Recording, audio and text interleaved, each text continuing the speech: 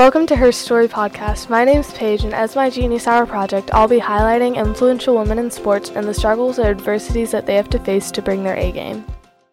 Hello everyone and welcome back to Her Story Podcast. My name is Paige, and today with me I have Amari. She's a diver at NC State, and I'll let you go ahead and introduce yourself a little bit more. Hey y'all. So my name is Amari Brown-Swint. As she said, I am from the north. I'm originally from Philadelphia, Pennsylvania, but we moved outside of like that area for a better education. So Lower Merion, Kobe Bryant went there, if you ever heard of it. I don't know. Yeah. So yeah, I started diving when I was 8. And then I just fell in love with it. And then I was like, it got to that point where it's like, I can't quit now. And that definitely brought its challenges, but we'll definitely get into that. And since school just started back and your season's starting now, how's everything going right now? Are you able to like balance everything? Yeah. So since this is my sophomore year, I'm coming back as a vet. It feels a lot better because I definitely know mentally and physically what I'm getting into. And it feels a lot better. Like, just mentally being ready, and I think being mentally like successful is such a big part of the sport, and just having that, which I already feel like is pretty locked down, I feel like it's gonna be a really good year. So like balancing school, there is so much schoolwork in college, and it can definitely get stressful, especially for y'all when you have to travel and stuff. So last year, did you struggle with that as a freshman? Yes. So first semester I definitely struggled like a lot. Unorganized, like trying to do this, trying to be social, trying to have that college experience. So it was definitely really, really hard. I was tired all the time because my sport, we practice 2 times a day for 2 hours. Yeah. So, and then you still have to live around that. So it was definitely really, really hard. And it was nothing like I've trained before. I'm used to like 2-hour practices at night. Yeah. And like just coming here, practicing, getting up at like 5 a.m. Like this morning I was up at 5. So that adjustment was very, very difficult, and I don't think anyone can prepare you for that. But there was a turnaround. Second semester, I like started being a lot more organized, and that's what truly made the difference. And I know people really try to instill like organization skills, but like you really just like bluff them off. It's like, whatever, I know I have to be organized, I'm just gonna do this. But like once you really like at the beginning of the week, I would set out all my homework and then just cross that out and just be on top of my homework, and like just do that. So. And growing up, you also have to balance, even like high school and middle school, you can get a lot of work. And like you said, you only had like 2-hour practices in the evening, but sometimes that can interfere with other stuff. So did you have to miss out on a lot of stuff growing up? Yes. So in middle school, I never went into any of our dances.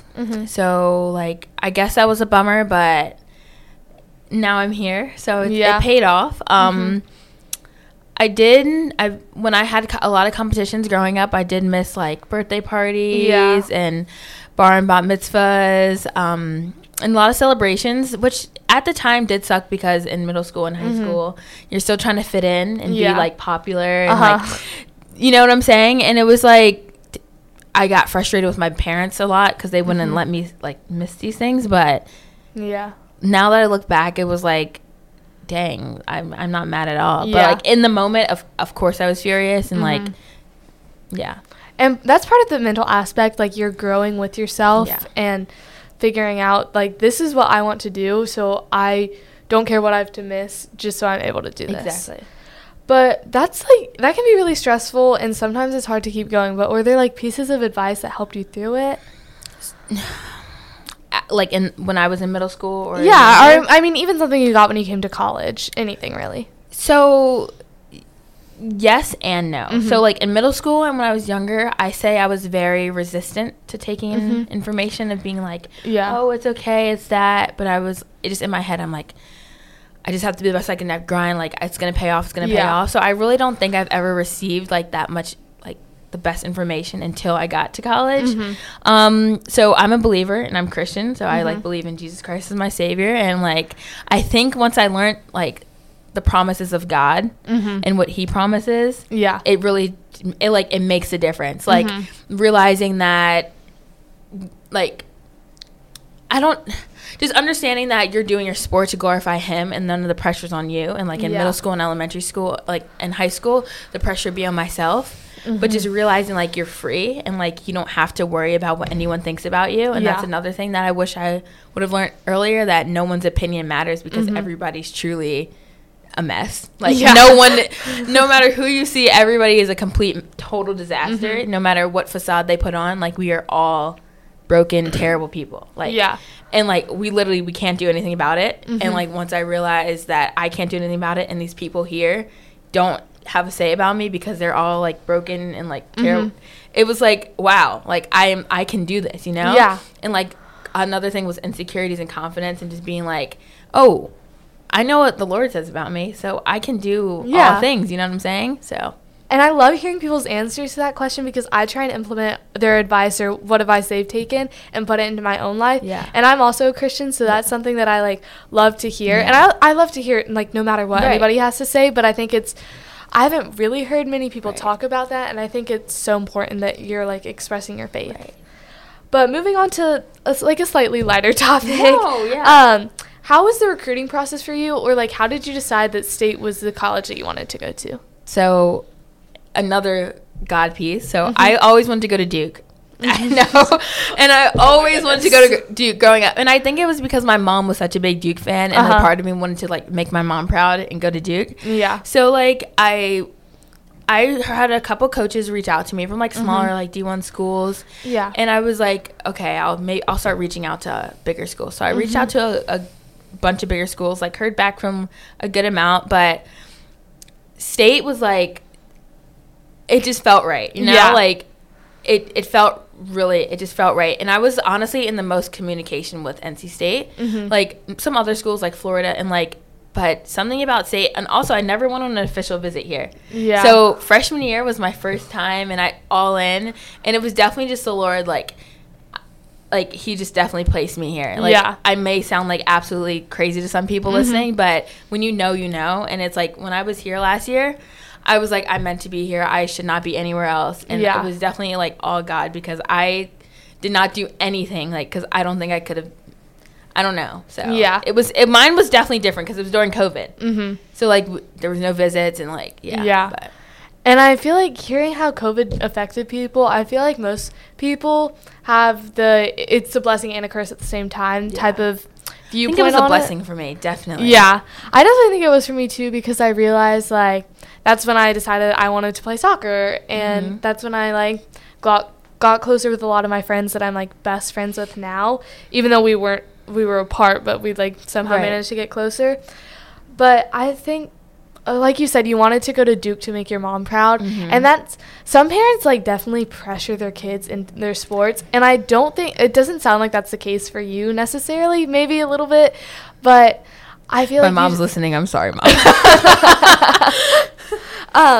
But I definitely feel like wanting to make your parents proud is so important to everybody, and I just think, I don't know, I feel like that can affect you. Yeah, like making your parents proud and people around you was always such a big factor on, like, for me, because I was always like the only like little black girl doing diving. So everybody's like, you're gonna go to the Olympics, you're gonna do this, you're gonna do that. So it was a lot of externals, but finding my internal, which is God, it just all pieced together. Yes. And again, onto a lighter topic. Yes. What's your favorite moment or memory as an athlete? Because you spend so much time with all of your teammates and stuff. So what's something that like was one of your favorites? And it can be like a time period too, if you don't have a specific one, like you loved your high school diving team or whatever. Okay, let's do high school. So my senior year of high school, it was my last competition, and that's when I found Christ, and I was just competing with a newly found confidence, and I got a really high score that I never expected to get, and I set like a bunch of records with that score. Did a lot of things, like, because I broke my record like over and over in high school because there was no one else, like, not saying I'm any better, but like who was at my level at that time. So it was always like, okay, I can keep doing this, but like that newly found confidence is what really elevated me, and like I scored about like 50 points higher in that meet than I ever have still. So it was like felt really good. Yeah. And I feel like those moments are like what keeps you going, because sports are hard, and I feel like that's what really keeps you going through everything. All right. So have you had any adversities that you've had to overcome as a female athlete? Yeah, definitely.